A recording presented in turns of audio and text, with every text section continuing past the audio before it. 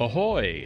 I'm Rich Grimshaw, and this is the Daily Podcast Practice Show for Saturday, July 17, 2021. Today marks 147 consecutive days of practice of making the sausage, as David Hooper would say. David, of course, is from Build a Big Podcast and Big Podcast Daily, and he's the guy who inspired me to do this every day so I can get better at this. It's not very imaginative or exciting, but it is environmentally friendly, ethically sourced, 100% sustainable, and best of all, it's free! Guess what today is? No, really, guess. Okay, give up. Today is Woody Wagon Day. Woody Wagon! Yeah, so from nationaltoday.com, we see that every year on the third Saturday of July, which is July 17 this year, is Woody Wagon Day. It's celebrated to honor the great invention of the Woody Wagon. Let's go on to the history of the Woody Wagon. A Woody is basically a station wagon, of which the bodywork is made of wood instead of steel. Initially, furniture makers and carpenters made Woodies as a side business, and the cars were called depot hacks. The custom-made depot hacks were used as small buses by resorts until automobiles gained popularity across the United States. Once Woodies became famous, they started being mass-produced by companies like Ford. The cars were even used in famous Hollywood movies during the peak of their popularity. However, though the car was in demand, production was low since the Woody was hard and costly to make. In fact, to increase production, Ford began growing and cutting its own trees. Seriously? Since Woodies became expensive and hard to maintain, their demand also decreased by the 50s. In 1949, Plymouth built the last Woody called the Streamliner wagon. Around 1,000 models were produced, and the wagon was officially discontinued in 1950. By the 60s, Woodies were used by surfers to transport their boards to the beach, and in fact, I think that's my earliest recollection of seeing a Woody was on the album cover of a Beach Boys album, which was probably called Surf's Up, maybe? Could be. Today, Woody wagons are often displayed at car shows and museums. And now they're expensive, if you can find one. Here's 5 fun facts you need to know about Woody wagons. Right here, folks, on this free podcast. Number 1, the old price.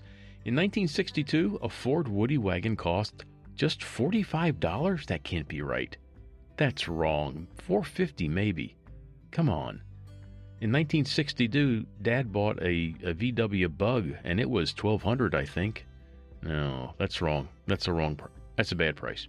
In 2013, the 1952 Mercury Custom Woody Wagon was sold for $134,750. If you were to assemble a Woody, it would require 150 sizes and shapes of wood to put it all together. The Woody Wagon weighs 200 to 300 pounds more than a steel car does. And number 5, Woody owners began the National Woody Club. I wonder if I can find the National Woody Club. I can just imagine the pride I would feel by saying, I'm a member of the National Woody Club. People might take that the wrong way. There is a website, National Woody Club. It's woodies.clubexpress.com. They had a national meet in Maine in 2019. I wonder if they're going to have another one, maybe this year since COVID's kind of gone. Interesting. I'll put a link to the National Woody Club in the show notes.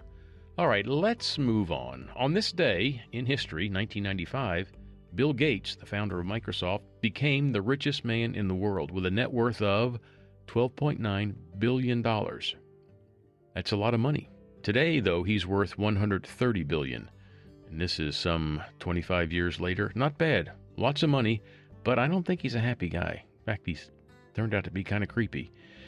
I bet he can afford to buy a few dozen Woodies with that $130 billion, and I think that's his pre-divorce settlement net worth, though I'm not sure. That could be post-settlement, though the divorce is not final, so who knows how that's going to work out.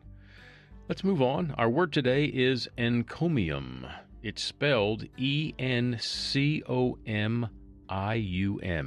Encomium is a noun that means a formal expression of high praise. Here's the word used in a sentence from the New York Times. Since Mr. Trebek announced his diagnosis, his admirers have flooded the internet and elsewhere with encomiums. There you go.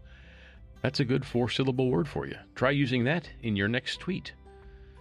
One of the things I learned while driving and listening to podcasts on Friday is that our familiar alphabet of 26 letters used to be longer. Not that long ago, it used to be longer.